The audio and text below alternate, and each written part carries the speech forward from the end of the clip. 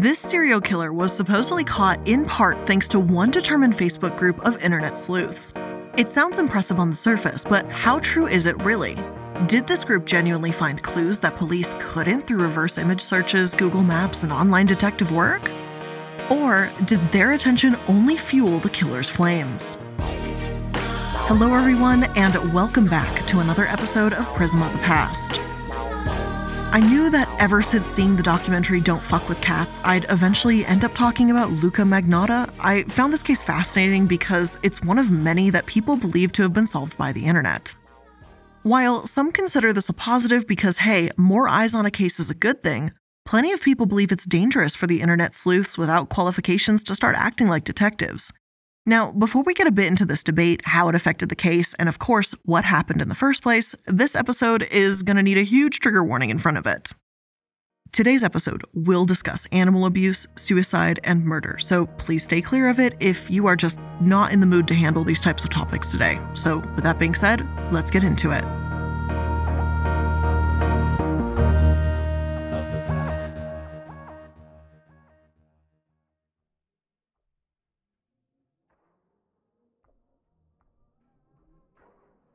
Luka Magnotta was born Eric Clinton Kirk on July 24, 1982, to mother Anna Yorkin, and father Donald Newman in Scarborough, not far from Toronto, and grew up in various parts of Canada.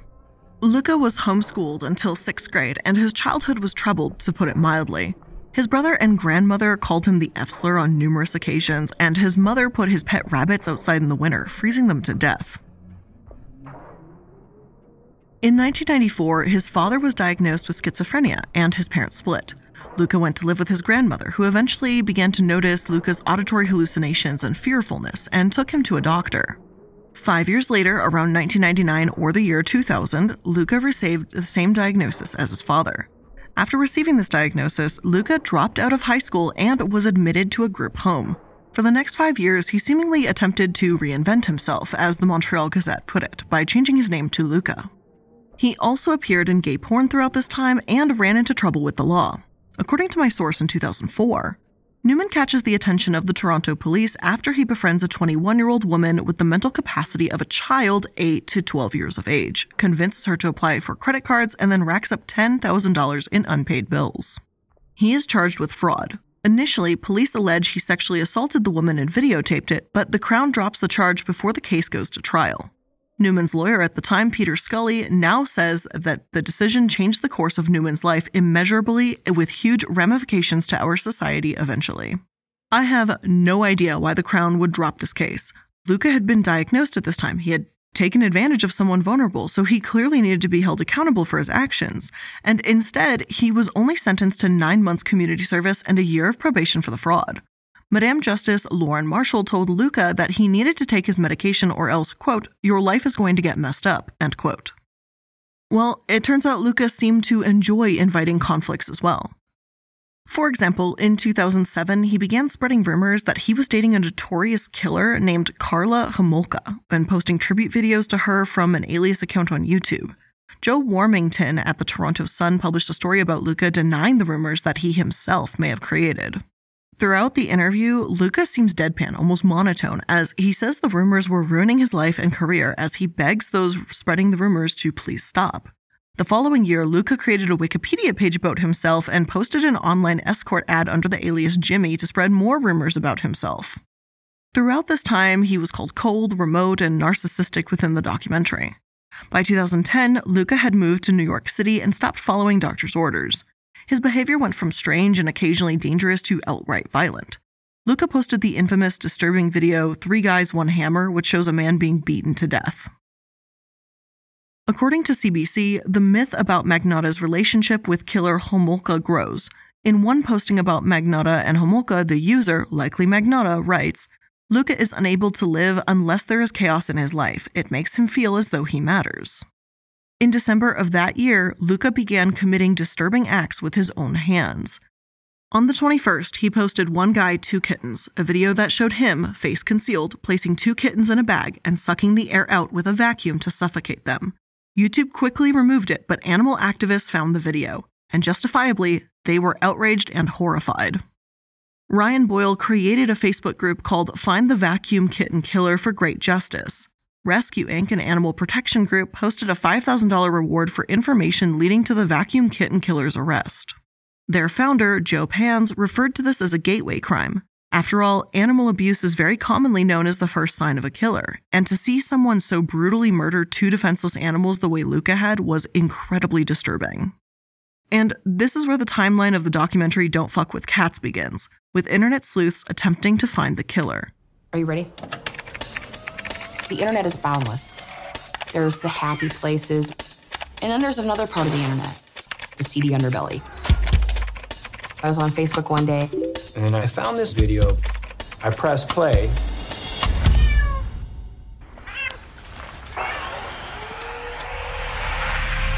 It was the worst video I've ever seen. He needs to be stopped immediately. A few of the more serious members eventually created the group Animal Beta Project, abbreviated to ABP, to do so. Deanna Thompson and John Green, members of the ABP, tell their side of the story in the Netflix documentary and explain how they tried to dissect every piece of the One Guy, Two Cats video, and everything from the size of the room to the type of outlets used to the blanket on the bed to the voices in the background. Everything was picked apart. Luka had traveled the world with an older man he'd met as an escort and had been to Russia, Italy, and France, so naturally it became incredibly difficult for these internet sleuths to even begin to try and find him. But the Find the Kitten Killer group thought they found the killer, a user by the name of Jamsey, and once they had their guy, or thought they had their guy, they refused to let go. Jamsey actually had nothing to do with the crime whatsoever and only told people he was the killer as a joke to troll them. Yet people in the Facebook group, desperate to avenge the kittens, attacked him in full force. Jamsey, a man by the name of Edward Jordan, has been struggling with depression.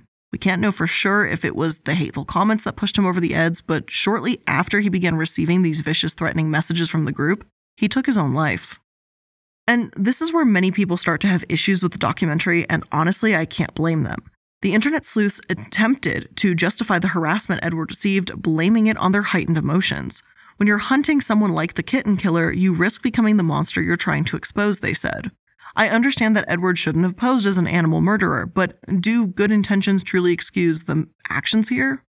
Deanna and John from the ABP were aware at this point that Jamsey wasn't the perpetrator, but thousands of people within the Find the Kitten Killer group took matters into their own hands. Neither group truly broke this case. The ABP group received a message from a sock puppet or throwaway account that said the person you are looking for is Luka Magnotta. They didn't learn that on their own. John Green did locate where Luka used to live based on photos from Luka's blog, and it seemed as if Luka himself may have been the one leaving these breadcrumbs. It seemed like he very clearly wanted the attention from these Facebook groups, and they were giving him exactly what he desired. Now, aside from the attention, Luka also wanted and needed help. While still in New York, Luka reached out to lawyer Romeo Salta, claiming that he was concerned that animal activists were wrongfully accusing him of these crimes. He also wanted to know if there were any warrants out for his arrest, and assured Salta that a partner of his, Manny, had actually committed the crimes. Some say this was Luka's way of trying to establish an alibi, though we will touch on this again later. Shortly after this, in January 2011, while in Miami, Luka had been brought to Mount Sinai Hospital by police and was admitted to the psychiatric ward, according to my source. Hospital staff admitting him described him as being ultra-organized with appropriate and normal emotional expression, but he couldn't remember how he got to Miami from New York or how long he had been there. The nursing record on January 19, 2011 indicates that Mr. Magnotta was fearful of a man who had abused him in the past, and he was scared that this individual might come back and get him, Watts, the psychiatric for the defense, noted in his report. The next day, a psychiatrist saw Magnotta and described him as being anxious, paranoid, and disorganized, and she felt he was suffering from psychosis. Some say Luka was strategically building up a diagnosis so he could plead not guilty by reason of mental illness and that he wasn't actually schizophrenic. However, this kind of sounds like a stretch. After all, Luka was diagnosed at the age of 18 and he has a family history. If his behavior was an act, he kept it up for over a decade. On the other hand, two separate crisis workers who saw Luka when he was 18 suspected that he might be putting all this up, end quote. A diagnosis is very hard to unmake after all. After this, in February 2011, Luka moved back to Montreal. He wasn't on medication in the fall of 2011, and according to him, a former lover named Manny, the same Manny we mentioned earlier, visited with his pet python. Because he was lonely, Luka had purchased two kittens, which he named Jasmine and Kenny. Luka alleges that Manny ordered him to feed one of the cats to the python while Manny filmed it. The following day, Luka claimed Manny forced him to drown the other. The only trouble is that Manny apparently doesn't exist, and to this day, investigators have no trace of this mystery man Manny whatsoever. The videos of these kittens being killed were again posted to the internet, followed by another massive outcry from animal activists. And just like before, Luka seemingly revealed himself for attention. Luka went to London, where he was interviewed about the videos by Alex West, a reporter from The Sun. A few days after the interview, West received a message claiming Luka Magnotta was the man he was looking for and specified the hotel he was staying at while visiting London. Though I cannot confirm this, it is extremely likely that Luka sent the message himself. Shortly after confronting Luka, Alex received a taunting email from the kitten killer. The kitten killer writes about how fun it was to watch people try and catch him and promises the next movie he made would feature a human. The email account, like the account that posted the new videos, were both named after two separate victims of the Moors murders, a series of murders in the 60s, leading many to believe that they were dealing with a serial killer in the making. Tragically, Luka did keep his word when he killed Jun Lin the following year in 2012. Jun Lin used Justin as a given name and went by Patrick on Facebook. Lin moved from Wuhan in central China to Montreal in 2010 to study engineering and computer science. His friends described him as positive and genuine. Jiran Lin, Jun's father, called him brave, smart, laughing, caring, adventurous son, and said that his son intended to stay in Canada to start his own business. Jun was 33, reliable, but also a bit shy, and hadn't yet come out as gay. He was drawn to Canada's more accepting atmosphere and liberal values, whereas at home, Lin was being pressured to marry a woman. Although family wasn't aware he was gay, Jun did have a boyfriend, Lin Fang. Tragically, Jun Lin's name is forever tied to Luka Magnotta and what happened on May 24, 2012. After Lin passed, his father, Darren Lin, gave a statement that read in part, "I live each day with regret that all I now see available here will never be his, that his name will only be associated with a horrible, degrading crime. It causes me fresh pain to know that my son's legacy is to be remembered as a victim." He not only suffered in his murder, but will be humiliated for each time his name is mentioned, and it hurts me deeply and will hurt me forever.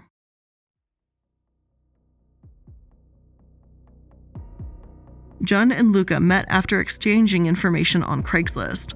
Lin had just gotten over a breakup with Fang and was extremely close to his ex, considering that his last text was a good morning message sent to Fang that evening. Fang was in a different time zone. Lin was looking for love, met Magnotta, and went to his apartment. Surveillance shows the two of them entering but never leaving. The next day, Lin didn't show up for his shift at a corner store, despite never having missed work before. The next day, on May 25th, another video was posted, "One lunatic, one ice pick." In this video, which was beyond disturbing, Luka stabs Jun Lin with a screwdriver fashioned to look like an ice pick and then commits multiple acts of necrophilia and cannibalism while a dog barks in the background. The day after posting the video, Luka fled the country. On the 29th, just as Lin was reported missing by friends, Montreal police were also called to an apartment building after a janitor found a torso in a suitcase.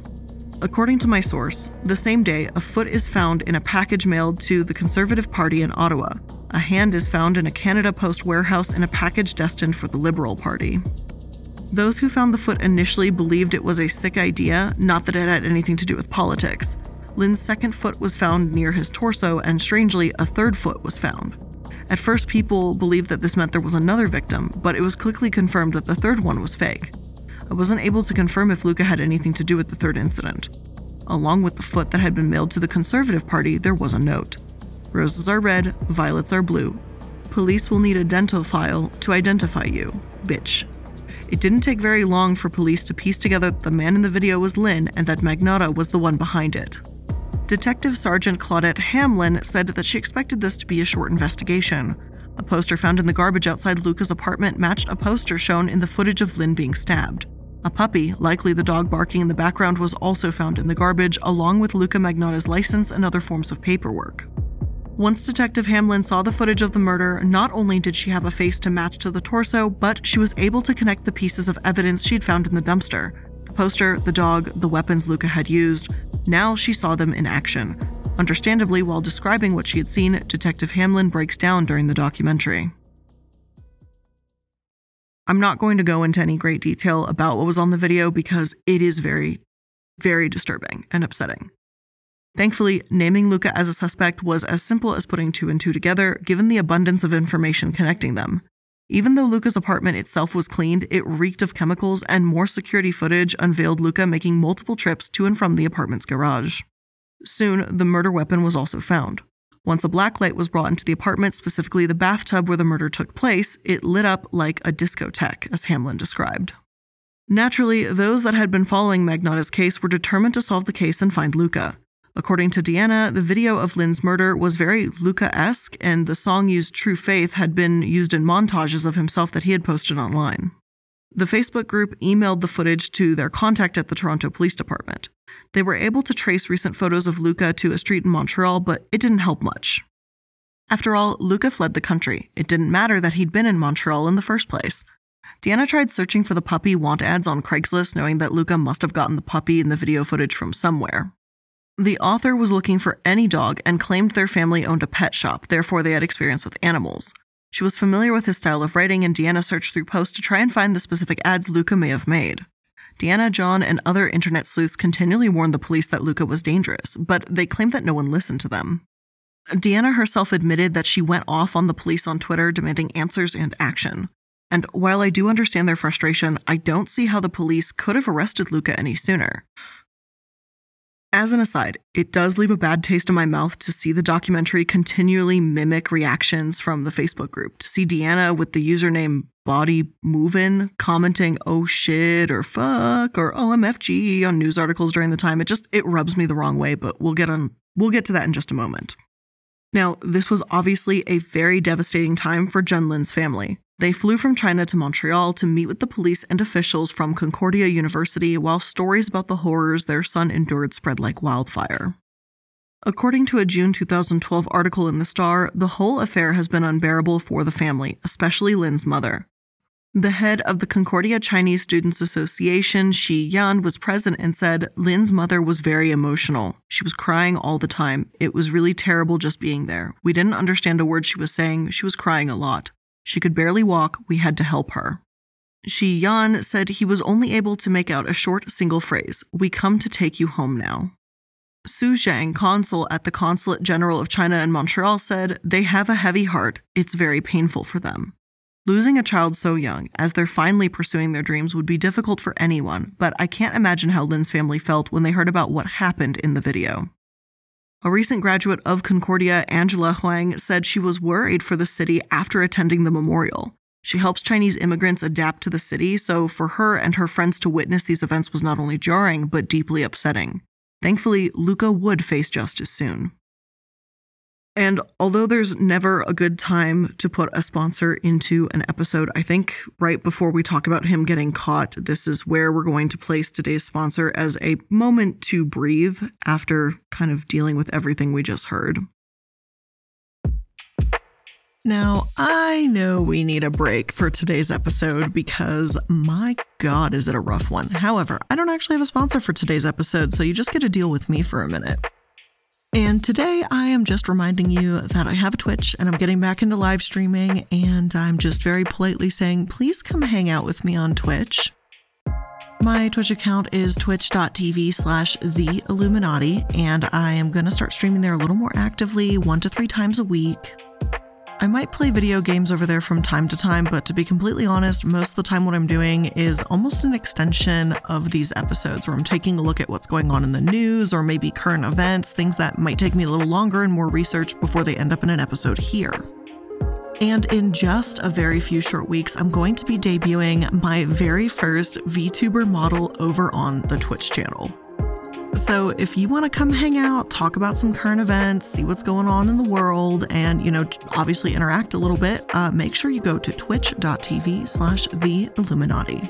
All right, let's get back to it.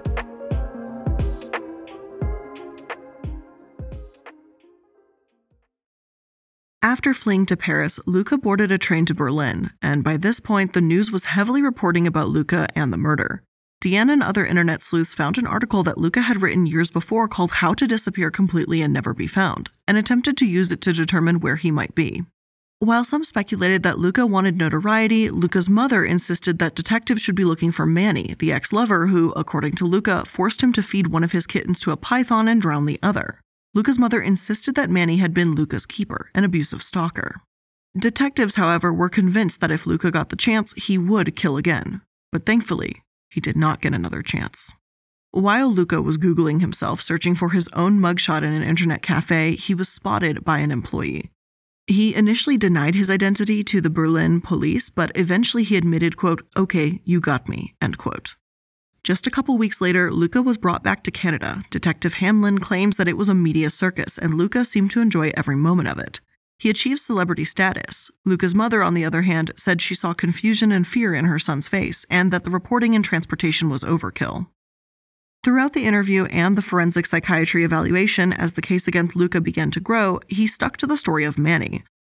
Luka told his mother that Manny had wanted to record Luka and Junlin sleeping together, but as the night progressed, Manny gave Luka orders to kill Lin. According to Luka, Manny didn't appear in any of the apartment surveillance videos because he was outside the apartment building in a black SUV. Yet, as Deanna and John Green explain, Manny was nothing more than a movie character. Another one of Luka's aliases had been Kay Trammell, a potential reference to Catherine Trammell in the movie Basic Instinct. In the movie, Trammell kills her lover with an ice pick and has an abusive ex-boyfriend named Manny Vasquez. Deanna and John argue that Luka's crime was an homage to his favorite movie, and what makes it especially eerie is that he was literally crafting an alibi and defense well over a year before committing the crime. No phone records showed Luka receiving phone calls that night from Manny or anyone else, proving how incredibly premeditated the crime was. Deanna says that she just worries sometimes if her enthusiasm only fed Luka's narcissism, and that's where the documentary ends. A vain young man obsessed with pop culture recreates a murder scene from Basic Instinct in one of the most sickening ways imaginable, but that isn't the whole story though, because there's still much more that's left untouched. For example, during his trial, Luka's father testified that his children were mixed-up kids, and they still are, and he also told the court that despite taking nearly a dozen different medications, he still hears voices to this day. However, in the Netflix documentary and in the newspapers, Luka is continually referred to as a wannabe reality TV show or a celebrity. And they're not entirely wrong. As far back as high school, teachers and classmates remember him for his vanity, and even his mother cites his love of movies within the documentary. But I would also argue that leaving Luka's psychological problems, his father's psychological issues, and their hospitalization history out of the documentary is kind of irresponsible. And to be honest, people are split on the issue.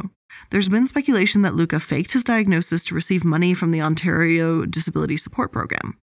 Defense lawyer Luc Leclerc, on the other hand, put several doctors on the stand. Montreal Gazette writes, "While in detention, Renee Roy saw Magnotta once every 2 weeks beginning in November 2012, about 4 months after Magnotta's arrest in Berlin. She described him as sad, detached emotionally, and that he spoke in a monotone voice. He denigrated himself and wondered out loud why he was born. He worried about his grandmother. He often was paranoid and thought the phones in prison were tapped. He had a hard time separating his paranoia from reality," Roy told the court Monday. He thought 2 other inmates were collecting information about him in his trial. It's possible that this was also just part of Luka's plan, and, seeing as experts themselves disagree about Luka's diagnosis, I obviously can't say with any certainty if Luka has a mental illness or, if he does, what it might be. You can see a psychiatric evaluation report if you want in my sources, where Joel Watts, the psychiatrist for the defense, published his findings, interviews, toxicology reports, it's all there, so feel free to take a look if you want to dig deeper. Right now, I'll just mention a few highlights. In the Past Family Psychiatry History section, Luka claims that his mother secretly wanted him and his siblings to be abducted as a child because when he was afraid of a strange man lurking around the house, she insisted they stay outdoors. His obsession with old movies is incredibly clear in his Past Psychiatry History section. Watts writes, "When asked to describe his experience with mental illness further, Mr. Magnotta explained that Marilyn Monroe's soul was inside him at times. Because she had a lot of sex. When I dress up as her, sometimes I feel like she is making me more beautiful. I have a connection with her because of her childhood. I love her so much. He would feel that she was doing things that he was doing. He wanted very much to be her." The report seems to lend credence to both sides. The idea that Luka wanted to emulate his Hollywood idols and the idea that mental illnesses contribute to his actions. Again, even with these 124 pages that go into great detail about Luka's life, we don't really know what the truth is. It doesn't really help that the experts in this case have been hired for the defense or the prosecution, so we don't really even have an unbiased independent opinion. Plus, Joel Watts as an evaluator has come into question because he was also employed with the police department, which suggested that he agreed with police that Luka was acting. Nothing about what Luka did is defensible, regardless of which psychiatrist is saying what and who may be correct and who may not be. But if we forget about his history and whatever he was going through, then we forget that this was preventable. And no, I don't mean that cops should have arrested him based on the speculation of internet sleuths. I believe Luka should have been properly evaluated back in 2004, 8 years before the murder took place and 6 years before he began abusing animals. 2004 is when police alleged he sexually assaulted a woman and videotaped it. Yet after watching this documentary twice, I don't see it mentioned at all. And interestingly enough, again, the Crown dropped the charge before the case went to trial. Why? Answering this question and properly addressing it would, hopefully, help us better understand how to stop criminals like Luka before they can hurt innocent people like Junlin. Though some articles mention the sexual assault as having taken place in 2005, it's barely mentioned in the first place. And when it is, there's really no light shed on the reasoning behind his incredibly light sentence. As for the murder of Junlin, Luka was sentenced to life in prison. With good behavior and the possibility of parole, he could actually walk free as early as 2039. After what he's done and the brutal nature of his crimes, I believe that Luka is a danger to society and should not be able to walk free. Whether in prison or in a treatment facility, I'm not entirely sure, but at the end of the day, my heart breaks for Edward and Junlin's families. Although we can't know if Edward would have taken his own life regardless of the harassment from the Facebook group, he still spent his last days being threatened and bullied. Plus, seriously, the fake username he created was Jamsy Crams a Lot in his ass, and if that isn't an obvious troll account, then I don't know what is. Even if Deanna and John knew that he wasn't the one responsible, it's the way the group as a whole acted without any evidence that proves we really do need to be careful when we are trying to act like internet sleuths and detectives, because you can really stir people up and someone can really get hurt. As for Junlin's family, my heart breaks for them because words are simply not enough. It's disheartening to hear how little Jun is actually mentioned in this case and to see articles refer to him as a forgotten victim. Luka's history, motivations, and strange behavior captured people's attention, and there's far more information available about him than there is for Jun. The documentary mentions him so briefly, yet found plenty of time for countless montages of Facebook reactionary posts calling for the kitten killer a sick fuck over and over with variations of the term. I did find it interesting to see the case from the point of view of those who witnessed it unfold, and many reviews about it are positive. But then, as I said earlier, the lack of context that might provide some insight as to how we stop these cases in the future is also totally missing here. Some websites have even called the documentary straight up dangerous and claim that it embodies the worst of true crime's more voyeuristic and complicit elements. Stuart Heritage, writer for The Guardian, says that the story is incredible, violently distressing, and calls out the series as a whole. There are elements of Don't Fuck with Cats that play out like the film Catfish, if Catfish had any real stakes. But it also takes time to explore the darker impulses of the amateur detectives. The fate of one falsely identified suspect is genuinely horrible to witness, and key members of the investigation repeatedly ask themselves whether they were solving a crime or simply egging on a violent criminal. One key member, simply named Deanna Thompson, is the de facto narrator of the series. As you'd expect from someone as very online as her, she's incisive and witty and quick to pull the threads together in a dynamic way.